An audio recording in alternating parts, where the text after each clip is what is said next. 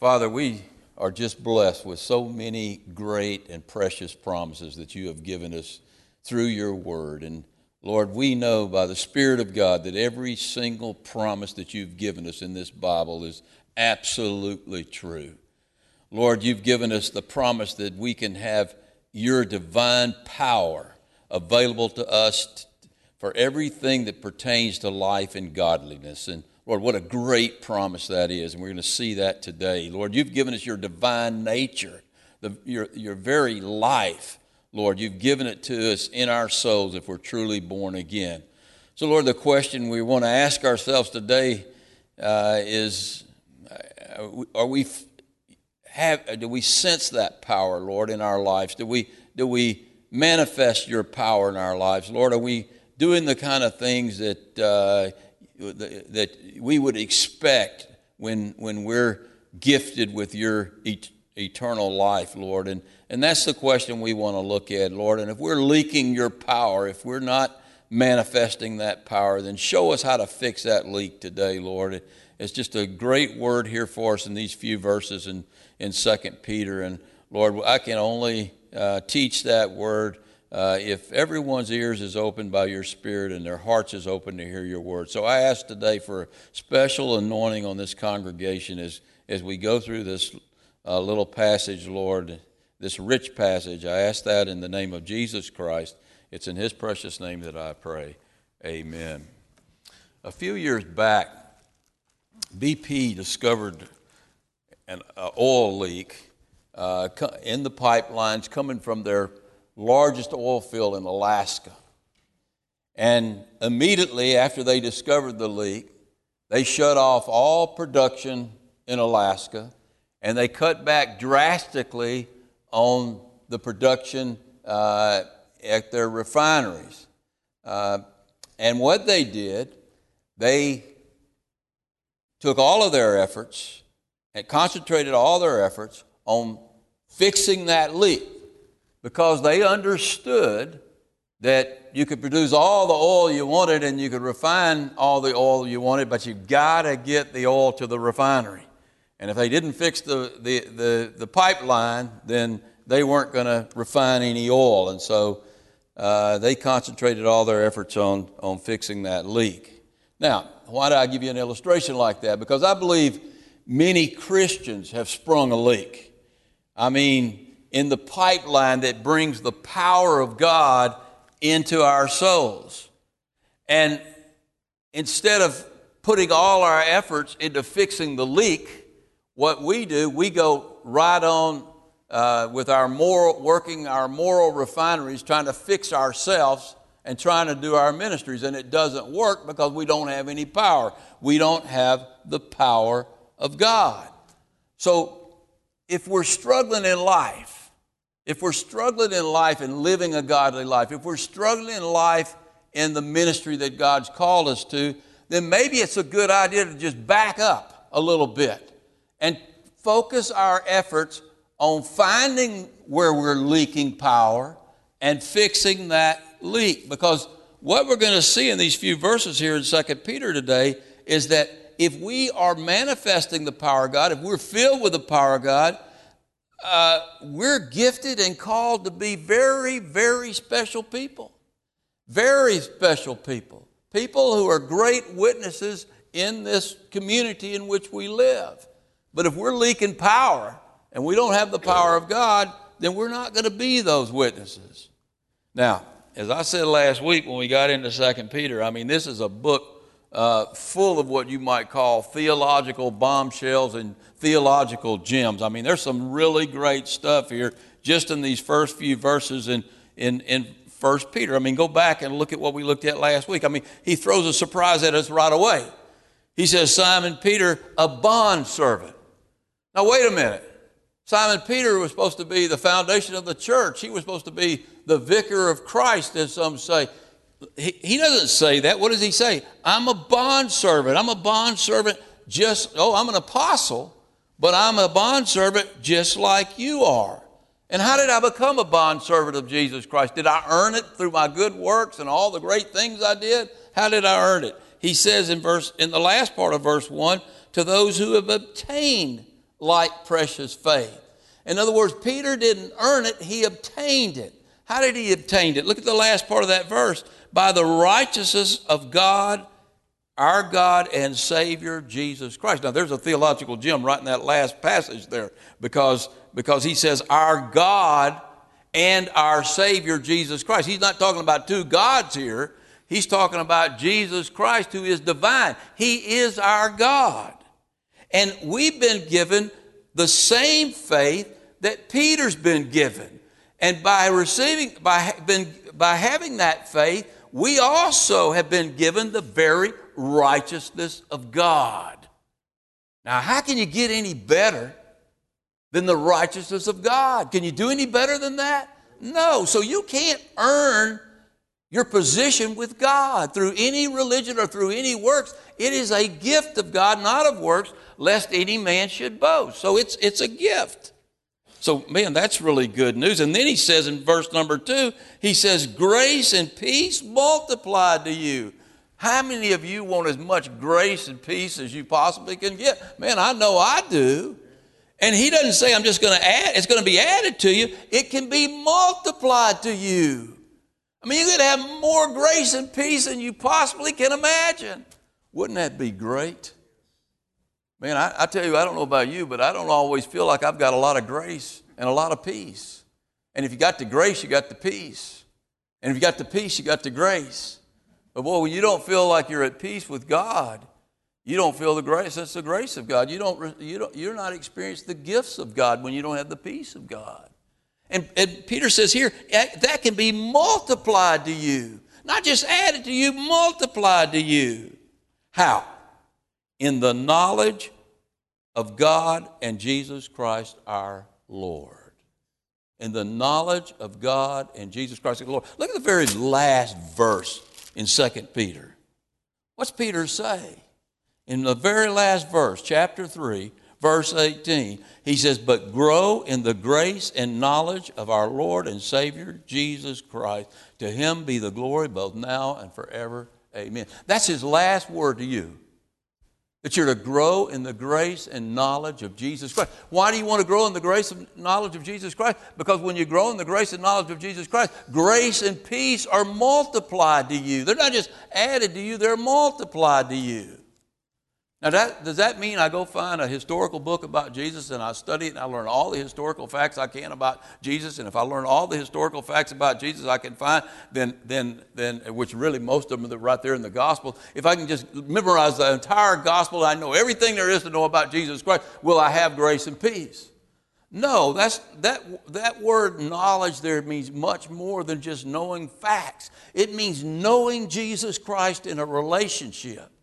There's two words for knowledge in the Greek. Actually, there's more words, but there's two that you see most often in the Bible. One is gnosis, and one is epignosis. That little epi, that preposition in front of the gnosis, that means piled upon. That means you pile knowledge upon knowledge. You get a deep knowledge of someone. You cannot get a deep knowledge of someone by knowing facts about them. How do you get a deep knowledge about someone? In a relationship with them. And so we want to have epi-knowledge. We want to grow in the grace and knowledge of Jesus Christ. And so, man, he's given us all of that in just 2 verses. And then in verse 3, he really lays the bombshells on us, or the theological gems on us. Listen to what he says in verse number 3. He says, as his divine power has given to us, now this is rich, so hang with me and think about every word here. As his divine power has given to us some things, all things that pertain to life and godliness. How do we get it? Through our works. How do we get it? Through his power. His power. What kind of power? Is it battery power? No, it is divine power. You don't stick your hand in a light socket, you stick your hand into the life of God. That's what you do. He, as his divine power has given us all things that pertain to life and godliness. Now here we go again. Through the knowledge of him. See, through the knowledge of him. That's how you get all things that pertain to life and godliness. Of him who called us by glory and virtue. Now, let's back up and look at this verse just a little bit. And what the first thing that I want you to see here is the tense of this passage. Is it past tense when he says he's given us all things, or is it future tense? He will give us all things. What does it say there? He has given us all things. By the way, if you're not good at English, that is past tense. Good. I'm glad you got that. That is definitely past tense. I think we might read it that way sometimes, but I don't think we believe it. How many of you believe God's given you everything you need for life and godliness? And for the glory and virtue of Jesus, to be just exactly like Jesus Christ. How many of you believe God's given us all that? How many of you are exactly like Jesus Christ?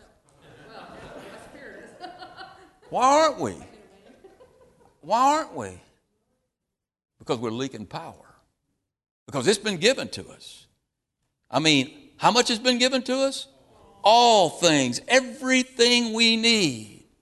You know, Paul says the same thing over in Ephesians chapter 1, verse 3. He says, God has blessed us with every spiritual blessing in the heavenly places. God has blessed us. Now, you English majors, is that past or present? Past, great. That's past tense. God has blessed us with every spiritual. Every, what's every mean in the Greek? Every. Man, y'all are good at all of this. Every spiritual blessing in heavenly places. How do we get those blessings? By his divine power. That's how we get it. You don't earn it. You can't generate it in your own strength. You get it by his divine power. Theos, dynamis. Theos means what? God. You've heard of theos before. It means God. Theocracy. You've heard that term. That comes from theos. It's a form of government where God rules. One day there will be a theocracy on this earth. Hallelujah, right? But then there's theos, dynamis. You think of any English words we might get from that Greek word dynamis? You know what dynamis means? It means explosive power. What word maybe do we get from dynamis? Dynamite. A dynamite certainly represents explosive power, doesn't it? Dynamo. What's a dynamo? It produces great energy. A dynamic. What's a dynamic? It's something that produces a great change. And so what Peter is telling us right here is this, that God has given us all the power and energy we need to stimulate a great change in our lives. That's what he wants to do. He wants to make a great change in our lives. And the only way he can do that, we're going to see in the next verse, he gives us spiritual life so that we can live godly lives. You get that? He's got to give us, for us to have the power of God, we have to have the life of God. And how do we get the life of God? Well, he tells us in this verse. In verse number 3, look at the last part of the verse. Through the knowledge of him who called us by his glory and virtue. And as I said before, that's much more than just knowledge of facts. That is knowledge piled upon knowledge. That is knowledge that you get through knowing someone in a relationship. Remember last week I quoted that verse from Hebrews, and I'll quote it again. Remember what he said. He says it in Hebrews chapter 11, verse 6. He says that it is impossible to please God without faith. You can't please God with your works. You can only please God with your faith, because those who come to God must believe that he is, and that he is a rewarder of those who diligently seek him. What does the author of Hebrews mean when he says you must believe that he is? You must believe that God is divine, that he's almighty. You must believe that he's there for you. You must believe that when you pray, he's there with you. You must believe that he lives in you and that he will never leave you or forsake you. And if you really believe that, then you have divine power, because what's our conduit? I'll give you a hint of where we're heading here. What's our conduit? What's our pipeline? Our faith. And so the only way you're going to experience the divine power of God is not through your efforts. You're only going to experience the divine power of God through your faith. You've got to believe. And it's impossible to please God without faith. And those who come to him must believe that he is, and also that he's a rewarder of those who diligently seek him. Let me tell you something. You will not diligently seek God if you don't really believe that he is, and that he's who he says he is, and that he really lives in you, and that he's really there when you pray. And if you really get down on your knees and you really believe that God is present, it changes the way you pray. And he rewards those who diligently seek him. Grace and peace are multiplied. And I'll promise you this. I know in my life it's true, and I know in just about every believer's life I've ever met it's true, and in fact all believers' life, the measure of our grace and peace depends upon our prayer life. Are we really praying a bunch of words? Are we really praying in faith? Do we really believe that God is who he is and that he's there when we pray? Now, look at the last part of this verse. The last part of verse number 3. Who's called us by his glory and virtue. In the Greek, there's a word added there. In the NASB, and even the nearly inspired version gets this right. It's his own glory and virtue.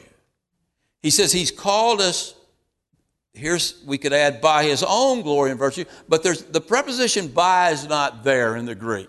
That's been added by the translators to make it good English. But I'm going to give you a better preposition there. And that's to. He's called us to his own glory and virtue. Do you understand that? That's your calling. You've been called to be just like Jesus Christ. You've been called to his own glory and virtue. Virtue means his excellent character. You've been called to be just like him in glory and in character. Whoa, wait a minute, Pastor, what are you saying? I could never make myself like Jesus Christ. That's exactly right. You can't. But the divine power of God can make you just like Jesus Christ in glory and character. And that's what he's given you. When you were born again, that's exactly what you received. You received more than just the divine power. Look at what he says in verse number 4.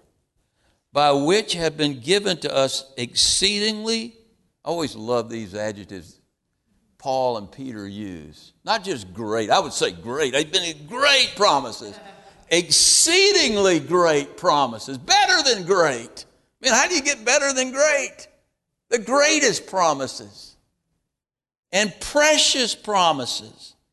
That through these, now here's another verse. You got to take it word by word. That you might become partakers. That's the word koinonia.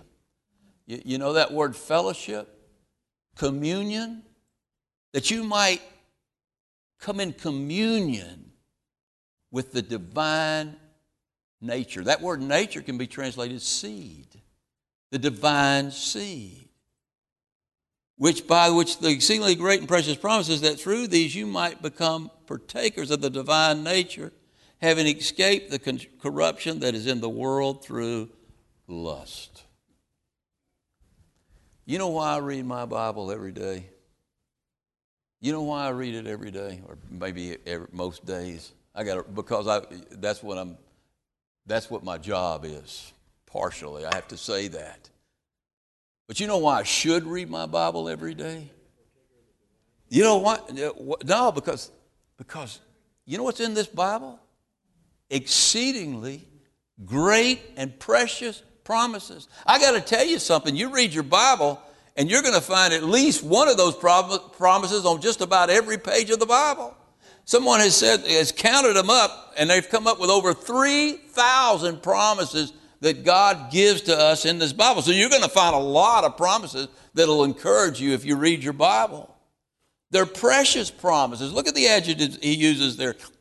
They're exceedingly great. They're greater than you can possibly imagine. They're precious. That's a word Peter used earlier. He talked about your precious faith We talked about what that word meant last week. Precious means that it's more valuable to you than anything else. You know what the most valuable thing you possess is? It's your faith. And where does your faith come? It comes from hearing and hearing from the Word of God. And what's in the Word of God? The promises of God. And they are precious promises of God. They're the most valuable things that you possess.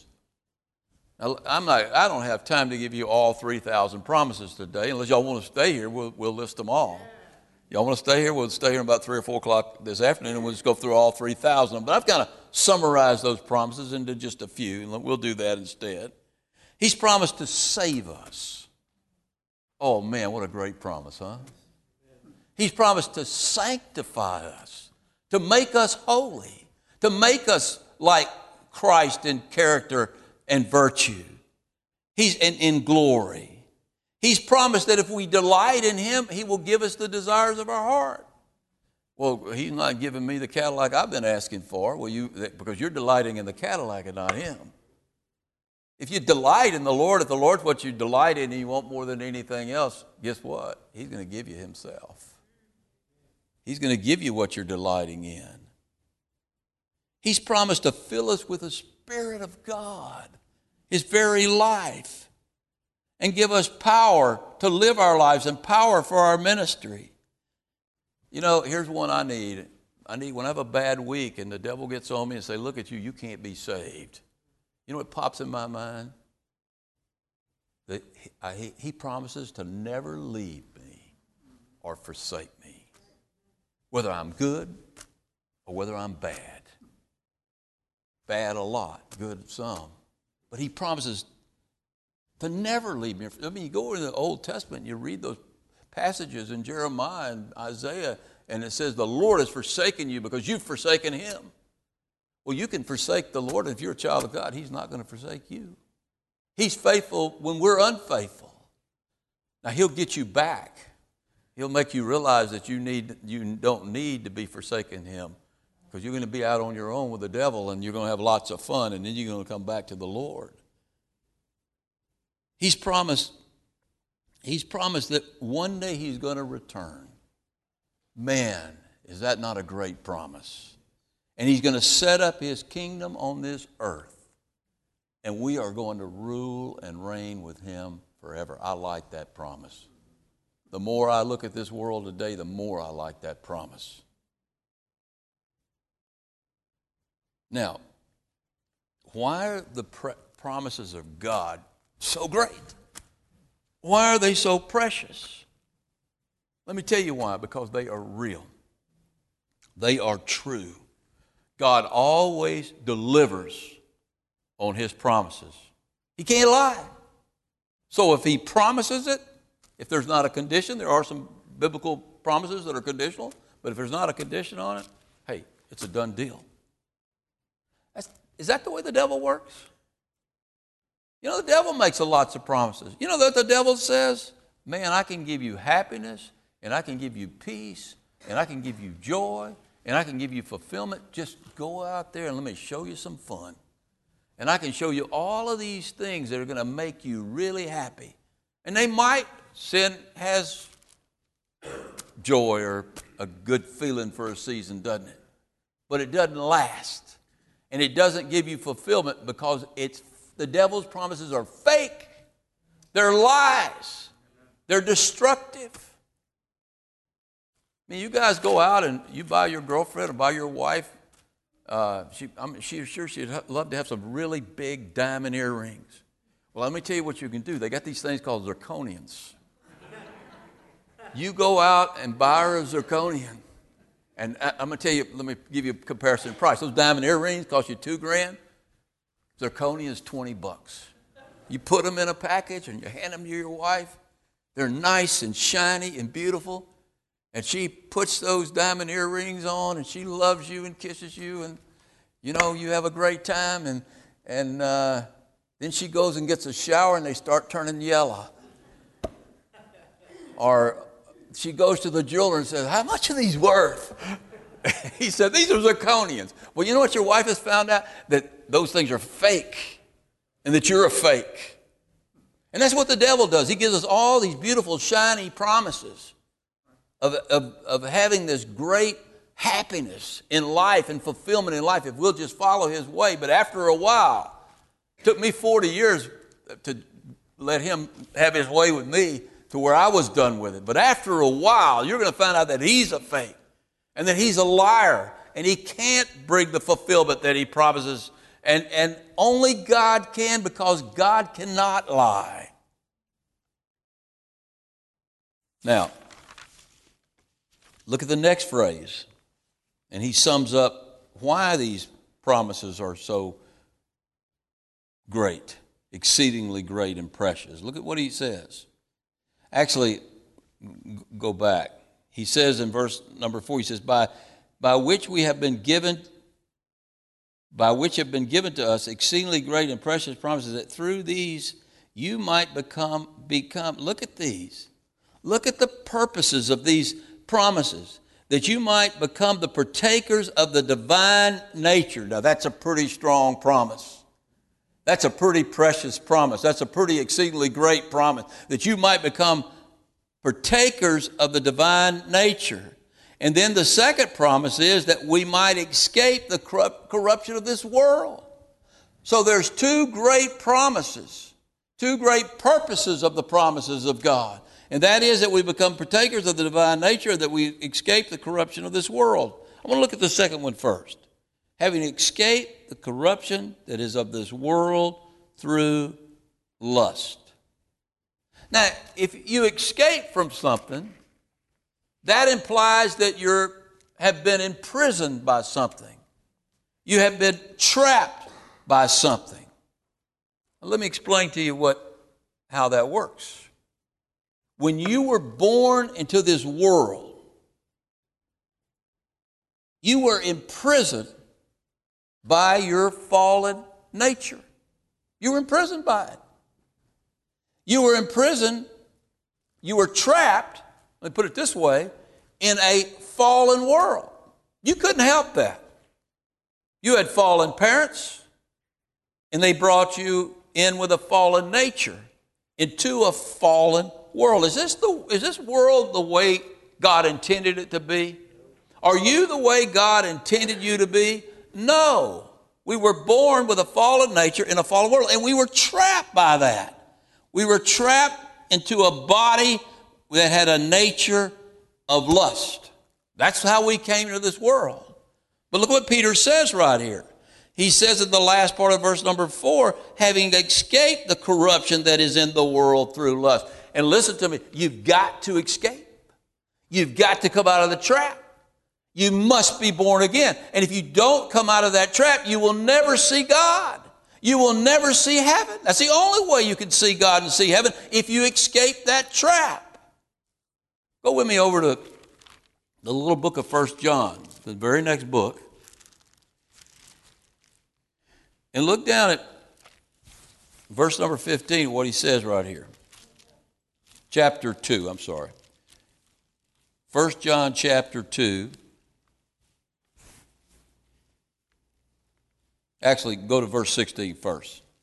Let's read what he says. He says, for all that is in the world, the lust of the flesh, the lust of the eyes, the pride of life, is not of the Father, but is of the world. Now, when you came into this world, were you of the Father or were you of the world? You were of the world, and that is not of the Father. None of that's going to make it to heaven. And the world is passing away and the lust of it. If you're still in the world, lusting the things of the world, you're passing away. You're passing away. So what do you got to do? You got to pull yourself up by your bootstraps and save yourself and come out of the world, right? No, you can't do that. Because you've been trapped in a fallen nature. Everybody understand what I'm saying right there?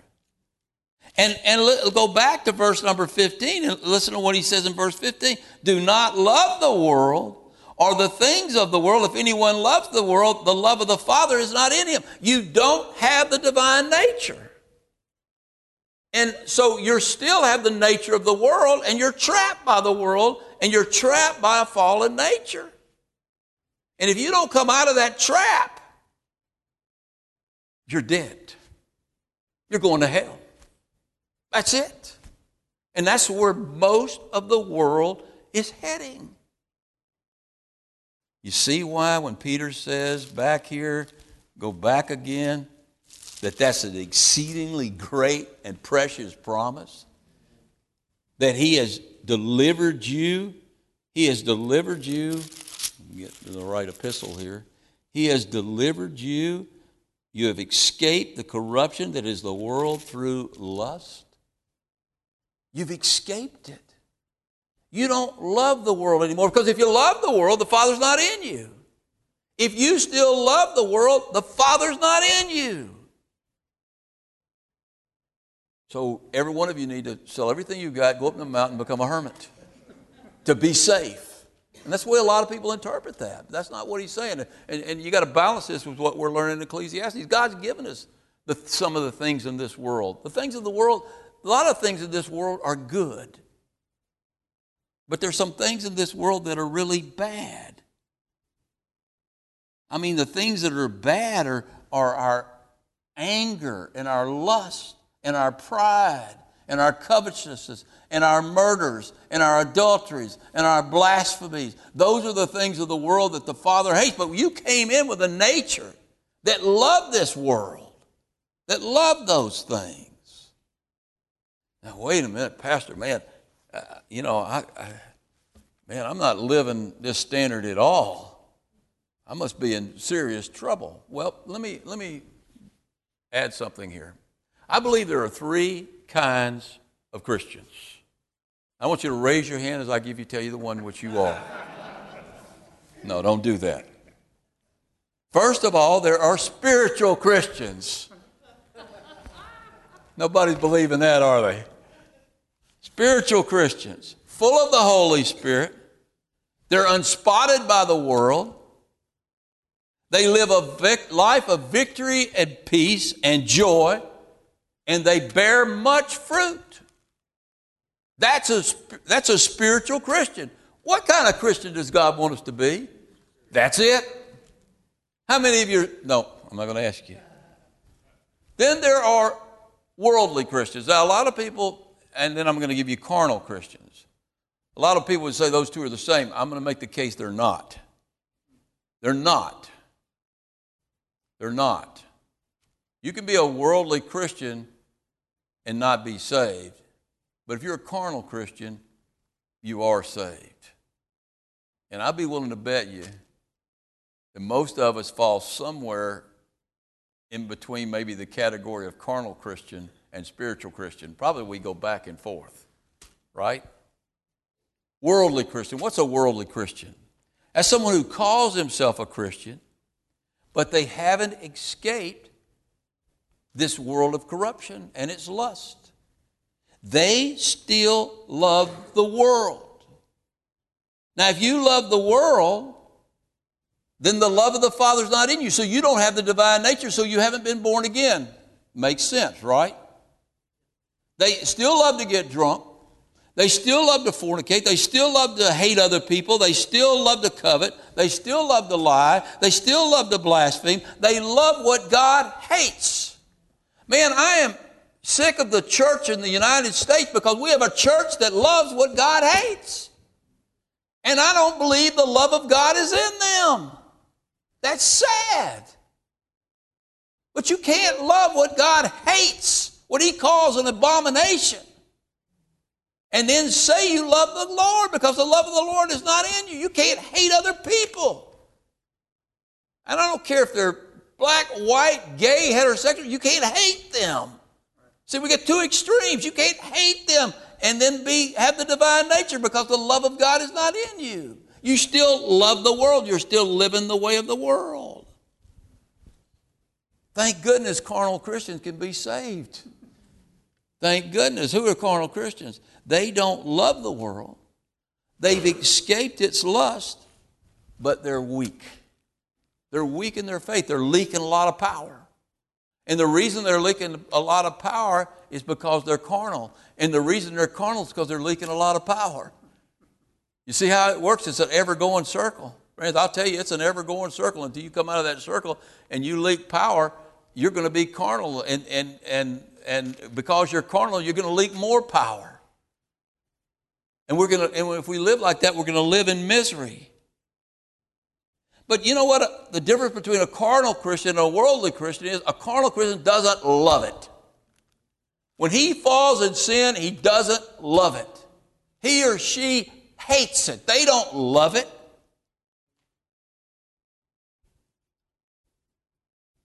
And in fact, I think they hate it even more. They hate the world even more. When the world gets the best of a good person, of somebody who's been given a new nature, you hate the world worse than you ever hated the world. Don't you hate some of the things that make you fall? Don't you hate them even worse after you've fallen? But if you're still loving them, you're not saved. You know, I think a great example of all three of these types of Christians is found in Abraham, Lot, and Lot's wife. Stop and think about it. Abraham hated the world. And he loved the Lord. And he was carnal sometimes, but he was spiritual. He was a spiritual man most of the time, wasn't he? And then he had a nephew named Lot. Lot. You think Lot went to heaven or you think he went to hell? He went to heaven. You know why he went to heaven? Because he was a righteous man. He was a righteous man. You don't believe that? Go back to 2 Peter with me for a second. Look down at verse number 7, chapter 2, verse number 7. And God delivered righteous Lot. Now here's a guy who's living in the middle of Sodom and Gomorrah. He could have lived anywhere he wanted to, but he was right there in the midst of all this depravity. And I believe he loved the power he had in the city. He loved this position. He loved a lot of things about Sodom and Gomorrah. He loved all the good food, all the good restaurants. He loved everything that was going on. He loved being in the city, but it was a very wicked city. And he hated what was going on in the city. Because look at verse number 8. For that righteous man dwelling among them tormented his righteous soul day to day by seeing and hearing their lawless deeds. Now here was a guy who was trapped in a city by his own doing. But he hated the world. See the difference? He was carnal. Now what was the difference between Lot and his wife? His wife loved the city. She loved the world. And when they left the city, she wanted to go back. Lot would have gone back too if it wasn't going to be destroyed. Isn't that crazy? He hated it, but he would have gone back anyway. Just like some of us, we go back into things we absolutely hate over and over and over again, things that we know are destroying us, and we just keep falling back into those things. And we wonder why we're carnal, but we hate them. That's the good news. If you hate them, you're saved. And I'll tell you this right now, if you love those things, when I hear people get up and tell me they're a Christian and they love the things God hates, I'm not their judge, but I just say, stay away from me. Because you never know when lightning might come down. And you're lost. That's what I want to tell them.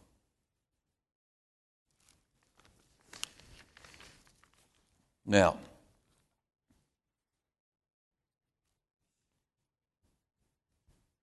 the reason we hate this evil world, why do we hate this evil world? We didn't hate the evil world when we were trapped and we were imprisoned by the evil world. But something happened. We were given, look at this in verse number 4, we were given the divine nature. Oh, man. We ought to all fall on our faces right now and shout hallelujah. You understand what we've been given? The very nature of God, the divine seed. We're a partaker of the divine. We fellowship, we commune with the divine. We commune with deity. We become a partaker of the very life of Jesus Christ. That's why Paul says in 2 Corinthians chapter 5, he says, therefore, if anyone is in Christ, he has become a new creation. With the divine nature, old things have passed away. Behold, all things have become new. C.H. Parkhurst has this to say about our portion in the divine nature. Listen to what he says. He says, we don't become simply like God. That's the way some people see this. You become like God. No, you become shareholders with the life of God. As the waves of the sea are partakers of the ocean, or as the leaves of a tree share in the life of the tree, we share in the life of God. Man, that's some pretty exciting stuff. Now, that doesn't mean, as some people teach, that we're absorbed by God, that we become one with God, that God's in this podium and God's in John, he's in me, he's in John's glasses, he's in this paper. That's pantheism, and that's one of the stupidest things I've ever heard of in my life. We don't become one with God. We maintain our individuality, and God maintains his. We don't become God, but we take on the nature of God, because you can't be God. There can only be one God. But we are the children of God. To as many as received him, to them he gave the power to become sons and daughters of God. The power, the divine power, the divine nature, the seed, the divine seed. Now, when you think of a seed, what does that imply? That implies growth. There has to be growth. And look again at chapter 3. He's called us to his own glory and virtue. We're not there yet, are we? We grow into that virtue. We grow into that character of Jesus Christ. We grow into the glory. And one day when we see him, we will be like him. And how do we do that? Through our fellowship with him. Theos koinonia, in our communion with him, in knowing him. That's how we grow in the grace and knowledge of Jesus Christ. As Paul puts it in 2 Corinthians chapter 3, he says, but we all with an unveiled face, beholding as in a mirror the glory of the Lord. We look at, you see what he's saying when he's saying that? We behold as in a mirror. When you're looking at a mirror, what are you looking at? Yourself. In other words, you're looking at Christ, and as you behold him, the reflection of Christ emanates upon you supernaturally, and you grow in divine power. And Paul says we're being transformed, metamorphosized into the same image as Jesus Christ, from glory to glory, by the Spirit of the Lord, by the power of God. Man, amen? Amen. Is that not good? How do we look at Christ in a mirror? In the Word, by studying the Word, by living in his presence in prayer. And the more and more we study his Word and live in his presence in prayer, as we walk and talk with Jesus, the more and more we take upon his nature. Grace upon grace. Grace and peace multiplied to us. And that seed grows and grows and grows. And we have all we need that pertains to life and godliness. If you don't have that, it's because you've sprung a leak. If you're a born-again believer and you don't have the power of God manifested in your life, we don't have it, it's because we've sprung a leak. And what's the pipeline that brings the divine power into our soul? It's our faith. So you want to fix the leak, and you've got to get rid of unbelief. You got to get rid of worry. You know, worry will destroy your pipeline. Because what is worry? It's not trust in God. It's unbelief. You know, worldliness, it'll destroy your pipeline. Because what is worldliness? It's unbelief. Because I'm going to tell you right now, if you really believe when you went in your closet that the Lord was there in all his glory, and when you looked upon him, you were being changed in the image of the Lord, instead of looking at that television set and being changed into its image, if you really believe that, you'd be wanting to be changed in the image of the Lord. And if we fix those pipes, we stay in the Word and we believe those precious promises that are in this Word, and we have koinonia with Jesus Christ, then our pipes aren't going to leak, and we're going to live a victorious life. And listen to me, that's when you'll have the kind of witness that reflects the glory and virtue of Jesus Christ. Let's go to the Lord in prayer. Father, we just thank you for this great and precious promise that you've given us in your word. Help us all to take this to heart, Lord, and just get a lot more serious about not a bunch of busy work, Lord, but finding out where we're leaking. Fix that leak, Lord, and then let you do your work through us. What great, precious promises you give us, Lord, and they all come through our Savior and God, Jesus Christ. It's in his precious name that I pray. Amen.